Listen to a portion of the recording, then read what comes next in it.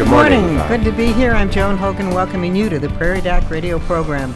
Rick Holm, our Prairie Doc, is in the studio ready to answer your questions of a medical nature. Dr. Holm's specialty is internal medicine. He's a primary care physician with the Avera Medical Group Brookings and a clinical professor at the University of South Dakota Sanford School of Medicine. Good morning, Dr. Holm. Good morning, Joan Hogan. And we're so happy to welcome by radio or by telephone and radio, amazing. Our guest today is Lon Keitlinger, who is the South Dakota State epidemiologist. Welcome, Lon. Good morning from Pierre. Hi, thank you for joining us, Dr. Keitlinger. We were going to talk about the issues that will be addressed tomorrow night on Call with the Prairie Doc TV, and that is specifically sexual issues, sexual infections, and so on. And that's why we asked you to join us, because you are our state expert, and there's lots of issues to discuss. But the question I have before we start is that of the Zika virus. You've been in the news. I've heard you on the radio periodically. Would you like to share with us anything about the state's perspective on the Zika virus? Rick, Zika virus is transmitted by a mosquito, the Aedes aegypti mosquito, and that's a tropical mosquito. So we're not going to have endemic, homegrown Zika virus here in South Dakota. We're pretty darn safe then for that one, but there are other illnesses that can be spread by the mosquito, right?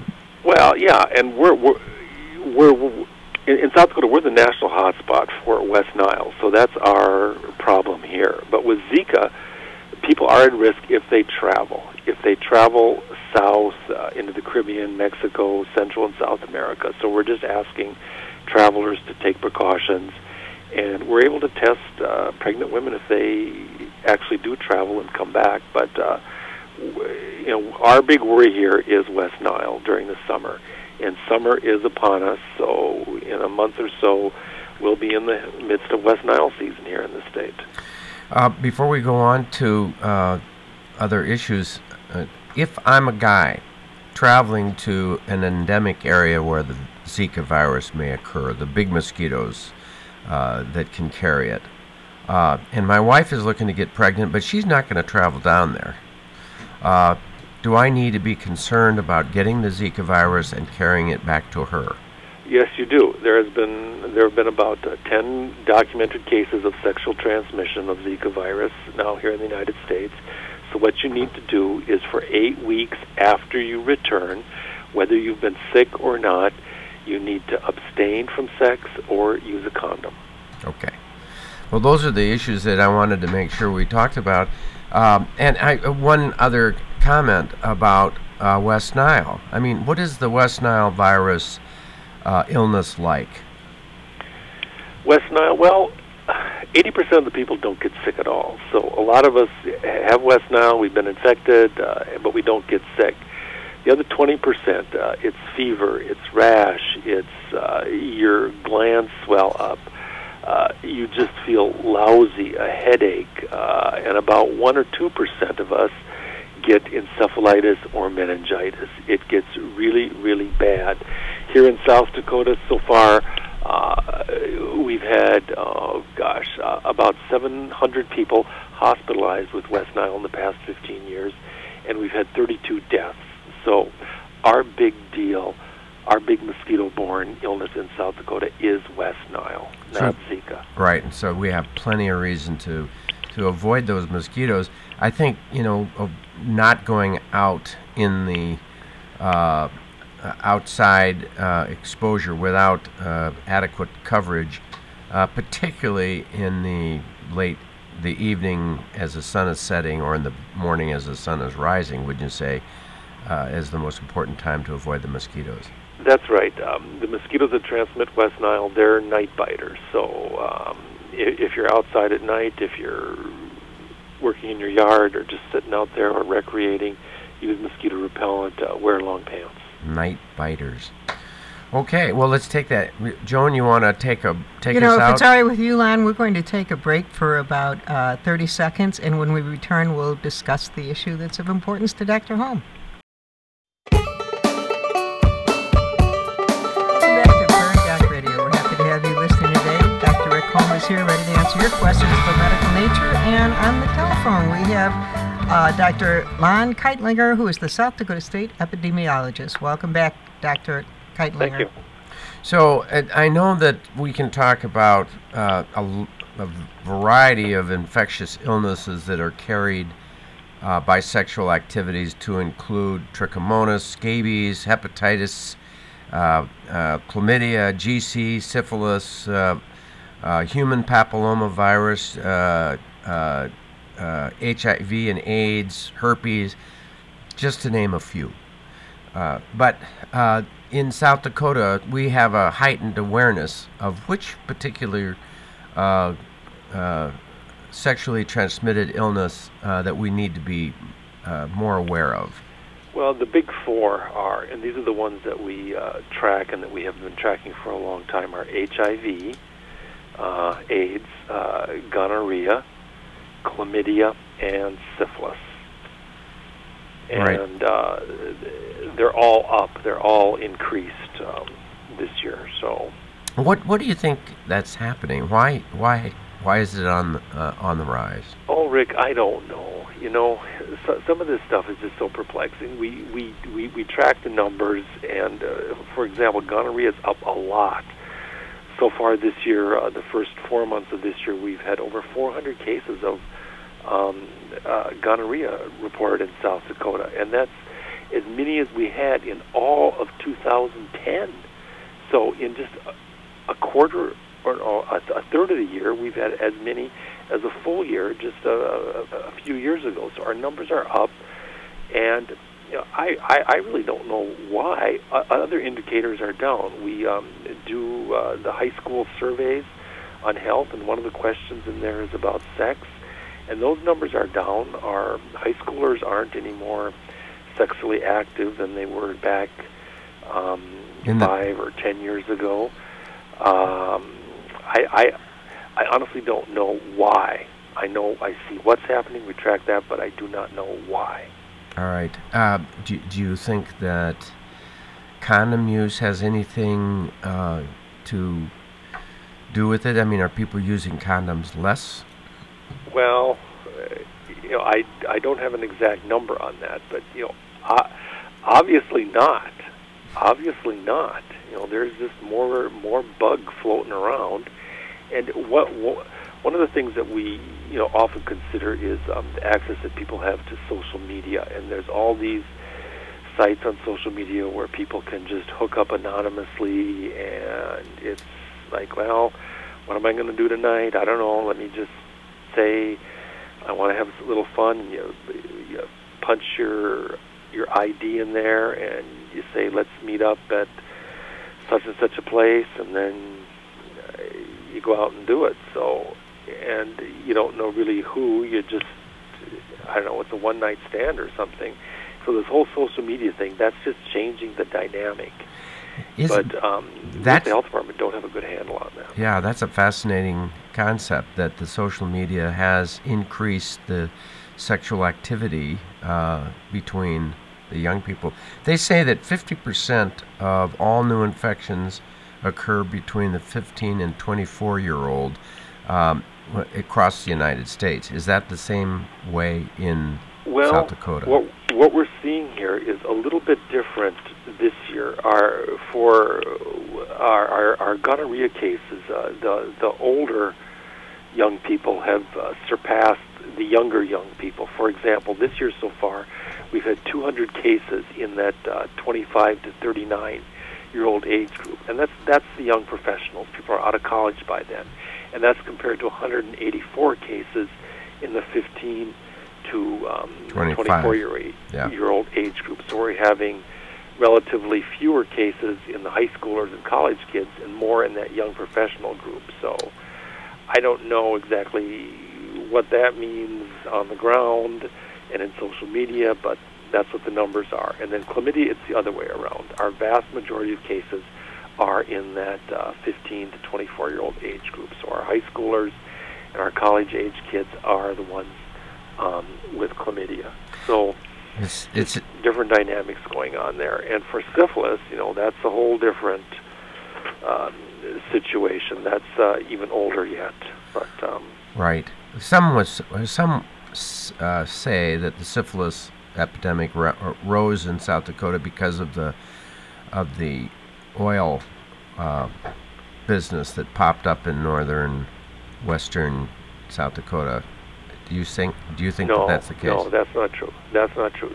We've got our own homegrown syphilis right here in South Dakota. Homegrown syphilis. We don't have to blame it on outsiders, huh? It's right here. Yeah. We used to blame it on outsiders all the time back in the 1990s and the early 2000s when we had maybe 0, 1 or 2 cases a year, and then it would always be somebody. They'd go to the big city, off to Minneapolis, off to Denver, off to L.A. or something, and then they'd come back, and then we'd be able to just nip it in the bud right there and get all their contacts treated and snuff it out. But now it's homegrown South Dakota syphilis, and this has been going on now for, about 5 or 6 years. When you mention homegrown South Dakota, geographically, is it more prevalent in any part of the state or just straight across the state? Right now, this year, so far, we've had 14 cases of syphilis, and 10 of those cases are in the Sioux Falls, the greater Sioux Falls area. So it's all around us. So the interesting thing about chlamydia and GC is that they can cause a loss of ability to have babies in the future. And my question is, of course, to get it treated right away so that people do not become infertile. The question I would have to you is, how resistant are the new organisms that we're running into, the new chlamydia, the new gonorrhea, to our antibiotics? Well, yeah, the treatment guidelines have changed here in the past year or so. And so it's been stepped up. We haven't seen resistance in South Dakota as such. And what we're told is the resistance usually starts on the coast, east coast to the west coast, and then moves inland. So we're not, frankly, we're not tracking that carefully, but we're really not seeing it. And we're not blaming our increase in cases on resistance. We're just blaming it on more people having more unprotected sex. So, of course, not to be saying one word in favor or against the condom, but I'm going to ask you your opinion as a epidemiologist about the value and the importance of condoms in preventing infection. How effective are they? Well, we have three measures that we always talk about, and the first is abstinence. That's the best. You're not going to get it if you're abstinent, not having sex. And the second is monogamy, a long-term, mutually monogamous relationship with somebody who's negative. And then if those two aren't quite for your lifestyle, and then we go to the condoms. And then what we ask people to do is to use condoms all the time. You just can't use condoms on Friday night and then not use them on Tuesday and Wednesday night. You have to use them all the time, and you have to use them correctly. And they're not 100%, but they're pretty very, good. very, very good. A lot better than nothing. Yeah, well, a way lot better than nothing. So that's your alternative. It's abstinence, monogamy, or condoms. Okay. We need to take a break. First, would you hang on with us, or do you need to go, Lon? Well, I got to go pretty soon, but I can go another round with you. Okay, very good. We'll be back right after these words. Welcome back to Prairie Doc Radio. We're happy to have you listening today. Dr. Rick Holm is here with me in the studio, and on the phone we have Dr. Lon Keitlinger, who is the South Dakota State epidemiologist. We have been talking about sexual diseases, and I would love to know if there's anything positive we can say. Is there any it sounds good like spin on this? This is really a downer. Are you a Debbie Downer? Is that what you are? Well, my sense is that information is power. I mean, there is danger out there. That's the truth. We need to be aware of it. All of us need to be aware of it. And protect ourselves so that we can stay healthy. That's a positive thing, right? Staying healthy. Lon, I would ask you, there's been some word about nursing home sexually transmitted infections. And I've read it. Someone asked me the other day, and I was taken aback because I haven't heard about it in any of the nursing homes that I've cared where I go. And I wonder if you have any comments about nursing home sex. Oh gosh, Rick, we've had a few cases, not necessarily in nursing homes, but with gentlemen in their late 70s, and I guess it's just a part of the new risk in the Viagra era. Yes. But I'd have to go ask our STD coordinator if we've had any in the nursing homes. I don't know for sure, but we have had some fairly elderly people with some STDs. Yes. I have not heard of it either. Well, and it's a young person situation where we're really not targeting the old people. Where the cases that are coming in are young people, young, healthy folks. Right, but there, I will say, and I've read in the literature, and particularly as I prepared for this discussion that we had, and we recorded this a while ago for tomorrow night, so it's a pre-recorded show. But on preparing for this, there is increasing incidence of sexually transmitted infections in as you were pointing out, in the Viagra workings of the mature population, particularly as they're traveling. They go to Arizona and Texas for the winter, and this kind of thing. They're newly widowed or widowers, and they're getting active sexually, which is actually, in my mind, and I'm going to raise this to Debbie Downer over there, that's a good thing. It is a good thing. It's a wonderful thing. Yeah. But we just have to be careful. And if you're going to find a new friend that you're going to be interactive with, you might make a deal. I'll make you a deal. I'll get tested, you get tested, we'll both be relieved. No questions asked, but let's just get tested before we start an activity. Yeah. Well, you're not advocating prostitution or anything, are you, Rick? No, I'm advocating finding a new partner if you lose yours. You know what I mean? I'm thinking that's a good thing. Well, yeah, and this year already with chlamydia, we've had two of our chlamydia cases are 65 and older, so right. It's out there. But now, what did it sound like prostitution in there? I really didn't mean to imply such a thing. No, okay. But I do think that it's important that if you do find a new partner, that monogamous relationship that you're going to develop as you get older, if you lose one, that you would get tested. Are any of these sexual diseases curable, or you just treat them? They're not curable? Oh, they're curable. They are curable. Maybe not HIV or AIDS, but gonorrhea, chlamydia, and syphilis, you can cure. If you've had it once, you can be cured of it? Yes. Absolutely. Yeah. So that's a positive. You get tested, that's a very you have it, and you can... You get cured, and then you don't share it. Of course, they're herpes simplex of the genitalia. That may not be cured always, but you can certainly know how to not spread it to your partner. And there are meds that you can that you can use to prevent it from being spreadable. HIV, of course, is not at this point curable, although they're getting closer and closer. The rest of them are curable. And what's more, one is preventable. Let's talk about human papillomavirus. Lon? Well, absolutely. Human papillomavirus. We now have a vaccine for that. It's called the HPV. The vaccine Gardasil is one of the brand names.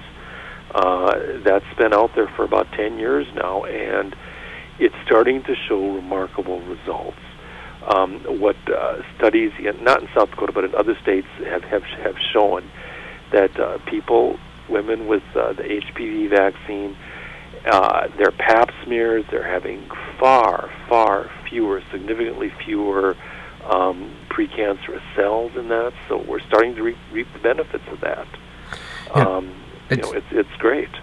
they've called them venereal warts, but what they are the same kind of warts that you can have on your hands or your feet, but they happen in the genital areas, and certain kinds of those warts, because there's a whole bunch of different kinds of warts, when they're spread to the cervix of the woman, can cause cervical cancer, and we can prevent those with a vaccination. But there's been resistance because parents are reluctant to give that vaccine to their daughters and sons, because it implies that they would be therefore less inclined to be monogamous, or less inclined to not have sex. I mean, if they can have the vaccine, then they'll be more free with their sex, and that's been proven not correct, right? Right. That just hasn't panned out. I don't know. There was some initial hysteria about that, but I think that's calmed down quite a bit. What's the age group now that we're suggesting the HPV vaccine? Started age. I think 12, isn't 12 it? 12 or 13? Yeah. Maybe? Yeah. Okay. And then it's a series of 3 shots that people should be getting. And what we found here in South Dakota, for girls at least, and this is last year, we only had 23.5% of our girls had the HPV shot. So we have some education going there, right? Needed. We do. And the boys need it just as well. Yes. And I have to say that the idea that your children will never have a sexual partner at some time in their lives Somewhat naive. is a naive comment. Right. You know what I mean? We are hoping that they will have that human experience sometime in a safe manner, and preferably monogamously, but that we want them to become sexually active at one time, unless they go into the Catholic Church leadership. There's but limits, that's another but story. overall, that's another story. We won't go there. So education, a little bit more education is needed there to get more women, young girls and boys, to get this vaccine, right? 'Cause Right. we've only got about Cancer 20% vaccine. of our population so far in that age group. All So right. don't miss watching your interaction tomorrow night on South Dakota Public Broadcasting, Lon. And thank you so much for joining us. Is there any bottom line or take-home message you want to make sure that you leave with us? Yeah, just as far as Zika, West Nile, the sexually transmitted diseases, please, everybody, enjoy yourself, enjoy your summer, but please take precautions in all respects, in everything you do, and have a good summer. Thanks. Thank you. Thank you, Lon. We'll take our final break. We'll be back, but we'll let you go, Dr. Keitlinger. Hi, welcome back to Prairie Doc Radio. Joan Hogan here with Dr. Rick Holm. Dr. Keitlinger has left us, but we do appreciate his input on this important topic. Before the program began, we had a woman in our listening audience call in with a question. We're sorry to have kept you waiting, but we'll get to your question right now. She said she's 65 years old and would like to know, what is the purpose of a stress test on a treadmill? Is there a test that shows damage to the heart if she's already had a heart attack and survived? So I guess that's 2 questions. Okay, let's take it for one. It's not the greatest test in the world. It's like 80% successful if you take a person who doesn't have any symptoms whatsoever. It will miss 20% if there is coronary disease, and it will cause people to think that there's something abnormal in a fairly large percentage.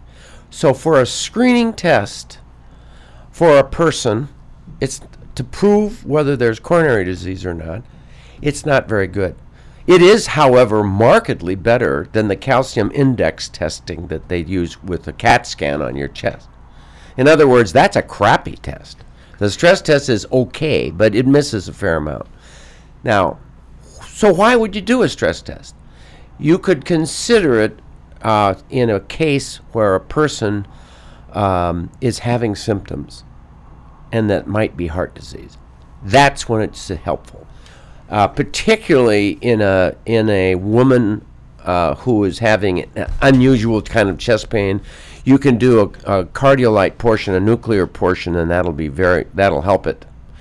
If you're doing it in a guy who is having typical chest pain, that could be heart. I'm getting it when I'm exercising. It goes away when I rest. Actually, when a guy's got those symptoms, you skip the stress test. You go do the angiogram. When a guy has an atypical pain, I'm not sure I'm having chest pain from heart. I get it when I'm running, but I kind of get it a little short. It's with a shortness of breath. I get a little shortness of breath when I exert myself, maybe more than I should. I have chest pain that happens when I'm sitting, or I just don't know. An atypical chest pain in a man, that means a stress test. Okay. Probably without cardiolite. Cardiolite isn't really important in a man. You really want to put them on the thing, see how they can do. And I'll commonly use a stress test when a person is having a plan to go out and just really get into an exercise, and they're 40, 50, 60. A guy who wants to go out and really start exercising, you can know that they may get into trouble, and if they're a little worried and there's coronary disease in their family, okay, I'll stress test them. I don't use cardiolite in them. I use cardiolite in women. I'll use cardiolite in a guy when it's really atypical. So it's a complicated story. Are we out of time? We just ran out of time. My gosh, I went too long. I'm sorry, Bob. We do appreciate the question coming in. We have run out of time, and we hope you've enjoyed our Prairie Doc radio program. We'll listen again for Prairie Doc, brought to you by the Avera Medical Group Brookings. As always, you can hear and see more from Dr. Holm at prairiedoc.org. Thanks for joining us today. Thank you, Dr. Holm. Thank you, Joan. Thank you, Bob. Thank you, Lon Keitlinger, and stay healthy out there, people. And so we will see Dr. Keitlinger then tomorrow night? Well, he is not on the show. He will be calling in, I believe. Okay. And we'll have him on the phone. We have an expert. Actually, we have an expert from Texas who has written a book on STIs. They call them sexually transmitted infections, not sexually transmitted diseases anymore, STDs, which replaced VD. So, it's been changed. It's evolving like the resistance of the organisms themselves, It'll be an interesting program tomorrow night, 7 p.m., South Dakota Public Television. Thank you, On Bob. Call, Medical Radio. Joan, it's a pleasure. Thank you, Bob, and we hope our listeners have enjoyed our Prairie Doc radio program and will listen again for Prairie Doc, brought to you by the Avera Medical Group Brookings. As always, you can hear and see more from Dr. Holm online at prairiedoc.org. Thank you for joining us today.